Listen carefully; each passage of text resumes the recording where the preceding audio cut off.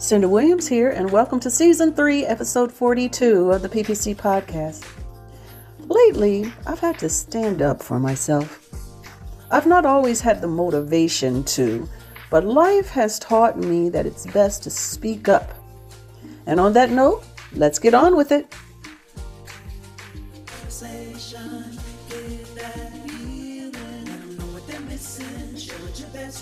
Tell them come hear this, yeah. Don't you dare miss your blessings, powerful lessons, true confessions, yeah. PPC, yeah. A powerful tool for you, yeah. PPC, yeah. A powerful tool for you, yeah. PPC,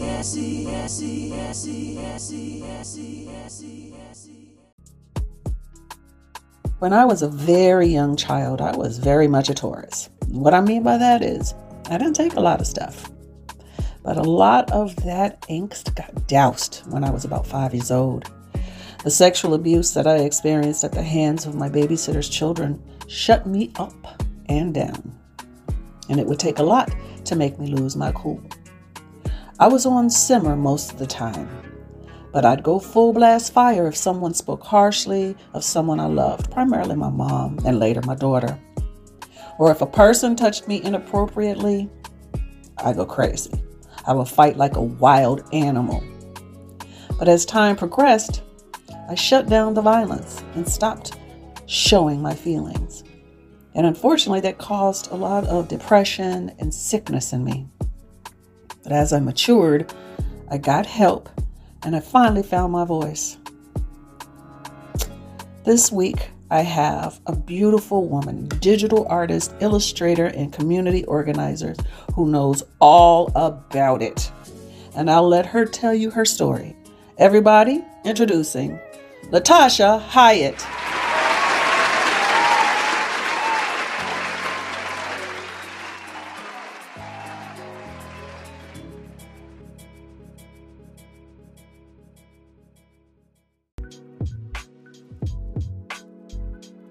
Latasha Hyatt, welcome to the PPC Podcast. Thank you for having me. Yes. You know, you and I only recently just kind of met voice to voice, face to face, kind of. But I've been acquainted with you for a few years. You, way back in the earlier days of the PP or the Pink Panty Confessions, you did my logo for me. You did some graphic stuff, some graphic tees for me, and you did a wonderful job. So it's really nice to get this beautiful face with the voice and the work. So thank you so much. And you also had me on your platform, which we'll talk a little bit about.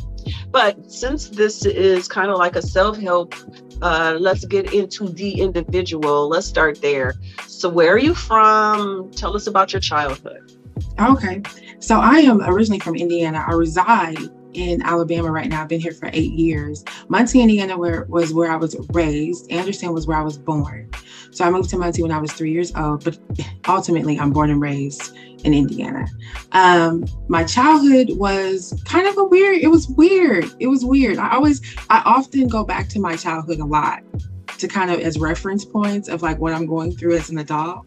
Because it's like, well, okay, because we go through like cycles in life. So my childhood was, I graduated from Muncie Central, went to Washington Carver Elementary School, Northside Middle School. I lived in Anderson when my parents got divorced for a little spell. So it was like 2 years of going to school in Anderson. But I was a loner. I was always drawing. Always. Like I look back to what I do now and what I love, and that was kind of my therapy growing up. So I would just like lock myself in my room and just draw. And so bullying was a huge factor in that as well. I think that's like with every kid, you get bullied. Not every kid. There are some popular kids who I think just never get bullied, or maybe they do, but that was kind of my lot in life in school. So I was very withdrawn as a kid. And so as I got older, got into, more of a college age, I began to kind of, my best friends now are the ones that kind of was riding by my house every day. Like, can you come out? And I was like, no, I don't want to come out. I don't want to come out. Then they kind of grew on me, and then they kind of pulled me out of my shell. So My childhood was I think it was special because I grew up in Whiteley, which I always make this joke that, you know, it was a predominantly Black community, but it was called Whiteley. So I'm like, I grew up in this predominantly Black community that was really quiet. I think Muncie was a really safe place for me to be. And I'm thankful to be from there because it was just, it was good. I feel like looking back, it was good to me. So just as far as the stability that it gave me and the normalcy, and it wasn't a lot of stimulation. I have three sisters. One came later in life when I was 26. So she's like 16 now. Then I have two younger sisters, and I'm the oldest. And a mom and a dad, they're still living. And my mom is in Alabama. My dad's in Muncie. And so my childhood was I was always goofy. I was giddy. I was taller. I was a little weird. And I think I'm still that way, but I'm more accepting of it now. How about that? They just got better. I think it's interesting that, you know, if you give yourself the time, and I wish I could say this to so many kids that are going through, you know, issues, especially starting in middle school and high school, how bad it seems, but eventually you will fit those pants that you wear. You know what I'm saying? That they don't fit quite right when you're like just transitioning, but eventually they will fit, and they will fit you well. Yes. And I just, so why were you bullied? What was it about you? I think it was because I look back and I do ask myself that question a lot, because in my healing journey, you know, my self-work and shadow work, or whatever you want to call it, I'm like, okay, I have to go back to these places and figure out why. I think it was because I was not a fighter, right? I wasn't a fighter. And because of my size and my stature, I think people just assumed that I was going to walk in and like tear the place down. And so when I was bullied, I was very sensitive. I was just so sensitive, and I just couldn't, because it was like no reason except for the fact that I didn't have the clothes, I didn't have the money, those would be the reasons, or I didn't have the look, or I wasn't in the in crowd, you know, the typical reasons that like kids are bullied, right? And for me, it was like, I just wanted to be everybody's friend. I needed some friends of my own, you know, going to school. I think for kids today, school is like a war zone, really. And school causes a lot of trauma for kids. That and they have to kind of deal with that in their adult life. What happened to them in school, how people really perceive them in school. Because if you internalize that, then you go on through life thinking that everybody perceives you that way. That becomes your like stamp. And so I had to really work past that. But I think I was just bullied because I did not fight back. Which now it's like I have a lot of like try me energy. Because I didn't use it back then. Like it's like, oh, I got all this pent up stuff, so I have to work through that. But I just didn't fight back. And so I remember people being like, as big as you are, you can't just slap that girl, or as big as you are, or as tall as you are, because I'm like 5'11", you know. So is, you know, and broad shouldered, you know, just very a larger lady. So it was like, it was offensive too. Like, as big as you are, and it's like, that's not in me.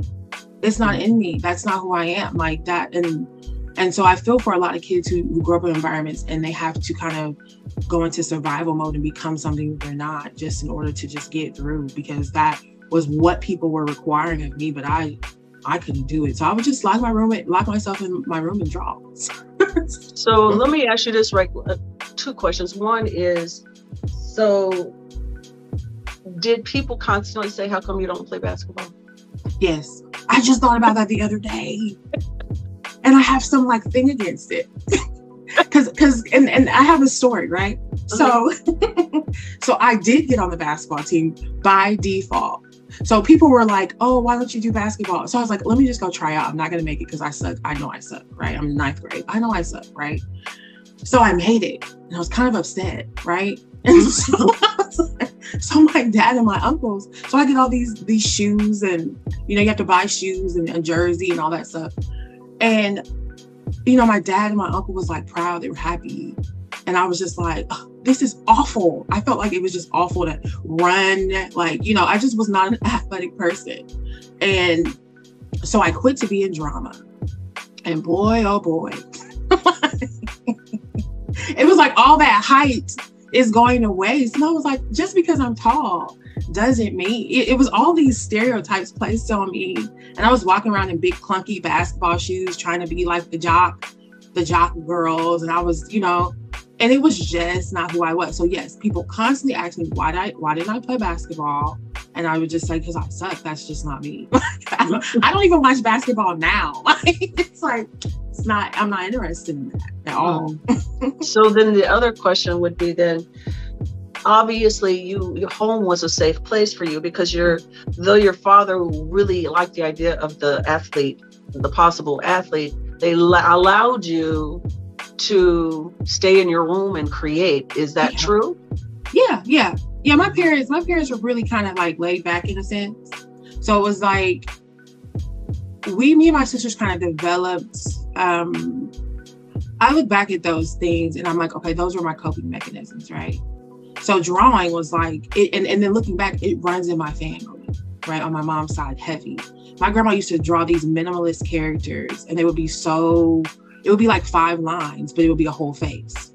Wow. And I would be like, how'd you do that, Grandma? My cousin's an artist, my uncle's an artist, you know, it's like, well, that was in me too.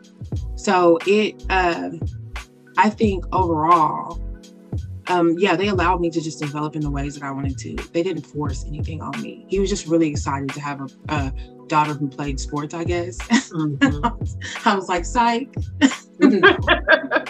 Yeah, I find that, you know, fathers that have daughters as opposed to son, a lot of pressure gets put on them. I know in my family, I was very athletic, but pretended not to be because I really did not want the pressure that I knew would come with that. Because I watched my father with my brothers and I was like, no way, no, I'm a dancer, I'm a singer and an actress. I'm not a basketball or any of those things, though I have the ability to be.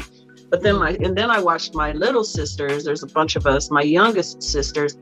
Oh my gosh, the pressure that they both were under once they said yes to sports. And both of them, honestly, are extremely creative people, very much like you, like you're saying.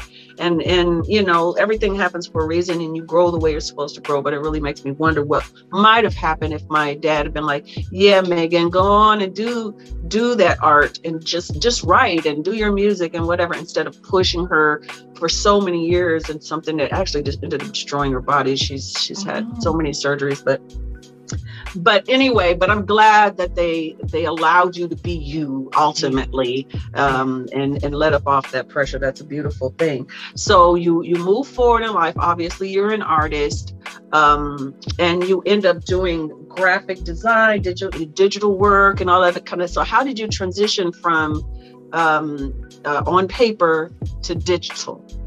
So I went to the Art Institute in Indianapolis. Okay. And so I enrolled myself into the Art Institute. I was working full time. I moved out when I was 18.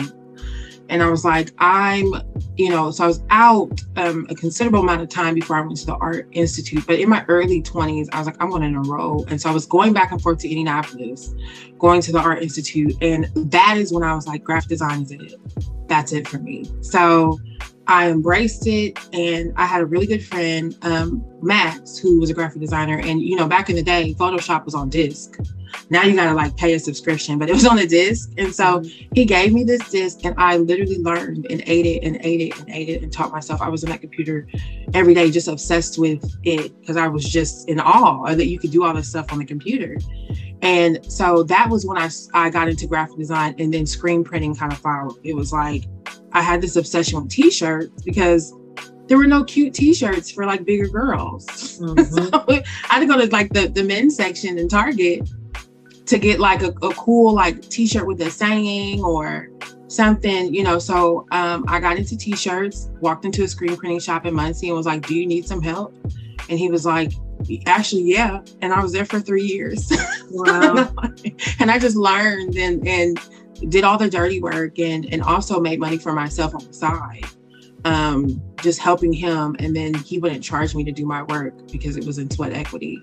And so I would make money that way and doing business for others. So that's how I got into that life.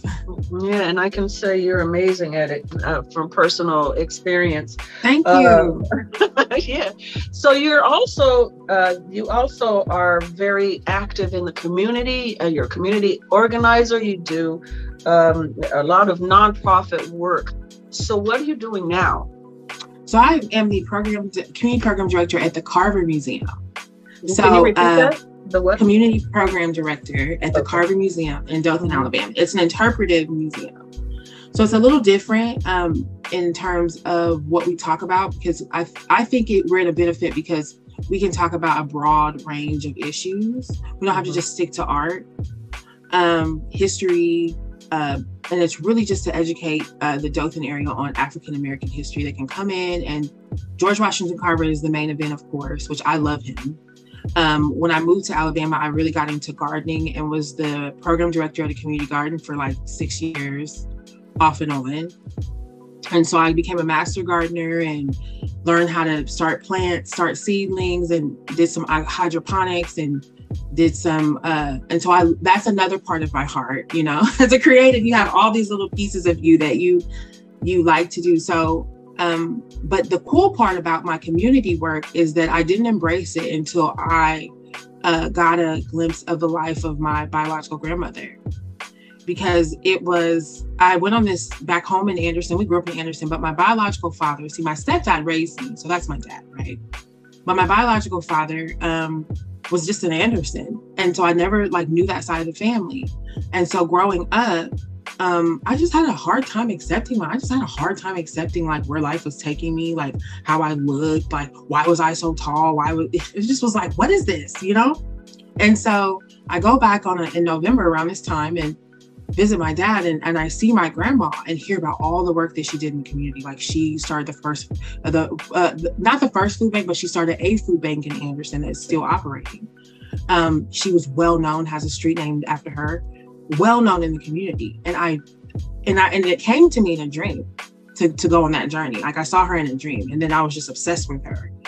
And in out of that experience came me accepting myself, because I look like her. I probably act like her. I don't remember interacting with her. But I feel her. It's weird. I feel how I never met her, but I feel like I know her. I'm a part of her. There's so many cousins, and I'm the one who looks the most like her. And so when I got to learn about her life, I was like, oh, this mantle has been placed for my ancestors. This is part of who I am. This is not me just getting these nonprofit jobs and being in the community. I'm good at what I do. And it's because it was passed down to me. And so that was the first part of me accepting my community side, because all I want to do is be an artist, right? But I was always working with teenagers, always working with kids, always working in the community. And it was because of her and my biological family side that was laid upon me. So I thought that was really cool once that came around full circle. So coming from a point of view of an emotional feeling, so you found yourself through your ancestry, specifically your grandmother, and you were able to accept yourself. So give me a night, say, where you were lying in bed thinking, what was your emotional journey that you remember that click when you got it, and you accepted yourself? I saw a picture of her, actually. And she was on the runway, she had some fashion. I love all of these things, right? And so I saw a picture of her because I had a really awesome cousin, Yolanda, who she kind of brought me into the fold and was really just, of that side of the family. And so I saw a picture of her, and I have a thing with my shoulders. I don't like that they're so broad. Mm-hmm. And I saw her with these broad shoulders and shoulder pads back in the day. She had shoulder pads and broad shoulders. I'm like, that's where I get it from. And it clicked that's where I get everything from, or a large part of myself from. And that this is how it works, who we are. I think a lot of us would do better and accept ourselves more if we look at our family. That was when I realized it is so important to know where you come from, right? It is so important to know your lineage, because those pieces of that is within you. And if you can see it in somebody else in your family, you can say, oh, that's why I am the way I am, and I'm gonna roll with it, as opposed to fighting it, which is what I was doing. So I saw a picture of her, and she was standing, and she was bold, and she was fiery, I heard, and that is coming out of me now. It was like when I heard she was bold and fiery, I had a bold and fiery part of me, but it gave me permission to be that part and be aggressive in areas where I needed to be aggressive. So I was going to ask you that this as a final question, that I loved what you said, that try me energy. Mm-hmm. So when have you found yourself having to use that most in your life? Now, but it's a lot of, the weird thing of it is that you go through life thinking that things are going to just come like head on. You're just going to be able to fight it and you're going to see it. But it is a lot of passive aggression, right? And if you are, I'm a person that I love to, like, the energy in the room, the energy of people. That is what I go off of. Like, you cannot ignore the energy, because sometimes people will be smiling in your face and do not mean you well. And I had to really, we hear that and we're like, oh, okay, yeah, whatever, we'll know, and you won't know. And so that was a really big eye opener. So that try me energy is, I never get tried though, because I read the energy. I'm like, okay, or I'll have a dream. That's just the reality of it. Like, we're spiritual people, and sometimes if I'm not cognizant of what's going on around me, I feel like God will give me, or Spirit will show me a dream of who's in front of me. Who am I dealing with? What energy am I dealing with? And then I don't know to move, by the way. And that happens to me a lot, because I like to go through life. I want to say rose-colored glasses. I'm an optimist, and I want to be in front of you being my true, authentic self. And sometimes people don't really know how to deal with that. And so they feel like they can use you. So that try me energy is the other side of me. When something does confront me, it's like, I'm a debater. I'll chop you up. Like, it's like, it's not, I'm not a violent person. I just don't believe that that's ever the way to go. But as far as telling the truth, I think truth is a powerful weapon, especially when you're defending yourself, even if it's just how you feel, right? So they can say how they feel. But that truth is like, hey, I felt like you were trying to use me. Mm-hmm. Was that it? Is that it? Are we right? And it really puts people in a bind, right? Mm-hmm. It really kind of shakes them up a bit. So the try me energy is like, I see there's a lot of microaggressions, passive aggression. People are not user, and it was just weird. It's weird. And so the work that I do, I have to deal with a lot of people, and I have to be nice and open, because that's how I like to be. I like to be giving, and I don't think anybody's going to change that. So because of that, I heighten my spiritual senses to know who I'm dealing with. So I don't have to hurt your feelings, but I can move out of the way. But if I have to hurt your feelings, know that you earned it. Mm-hmm. Know that you earned it. Mm-hmm. So that's the try me energy. All right. And on that note, I'm excited that you're doing all the things that you're doing, and you're helping people, and you're teaching, and you're also being creative. Can I have the name of your museum one more time? It is the George Washington Carver Interpretive Museum in Dothan, Alabama. Interpretive. And I have an art show coming up November 4th. Okay, cool. Yeah, it's called Food Justice. It's called the Food Justice Issues. And so we'll be talking about food deserts. I'll be doing a lot of my art pieces are around food desert, a grocery store redlining, having access to, we just don't have enough of that conversation. So that is what's coming up. All right. Well, thank you so much, Latasha, thank you, Cinda, for coming on. I appreciate the opportunity. Yeah, and I really look forward to seeing you again on November 2nd on the PPC radio show with Shelly Shelway, DJ Kid Disco, and I. That's on www.thegrownfolksradio.com, Facebook, and YouTube. Thank you so much. God bless you. Thank you. Thank you, Cinda.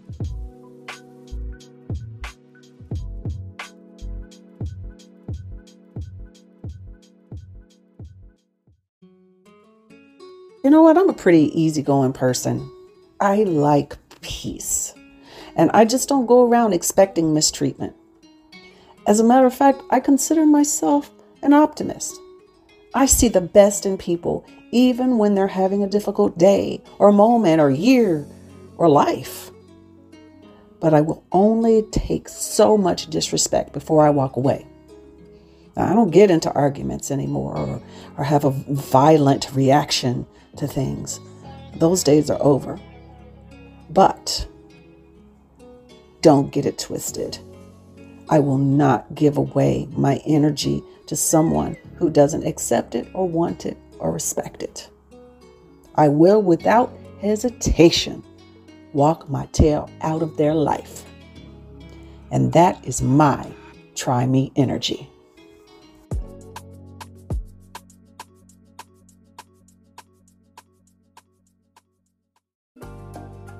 Well, that's it for another PPC podcast. Thank you to Latasha Hyatt for joining me to tell her wonderful story of growth. To hear more from her, tune in Wednesday, November 2nd from 2 to 3 Eastern on the PPC Radio Show on www.thegrownfolksradio.com, Facebook, and YouTube Live. Thank you, DJ Kid Disco, for always producing and making the most wonderful beats. God bless you all. Until next time. That's a wrap. Rap, rap, rap, rap, rap, rap. Yeah, PPC, yeah, a powerful tool for you, PPC, yeah, a powerful tool for you and me. PPC, yeah,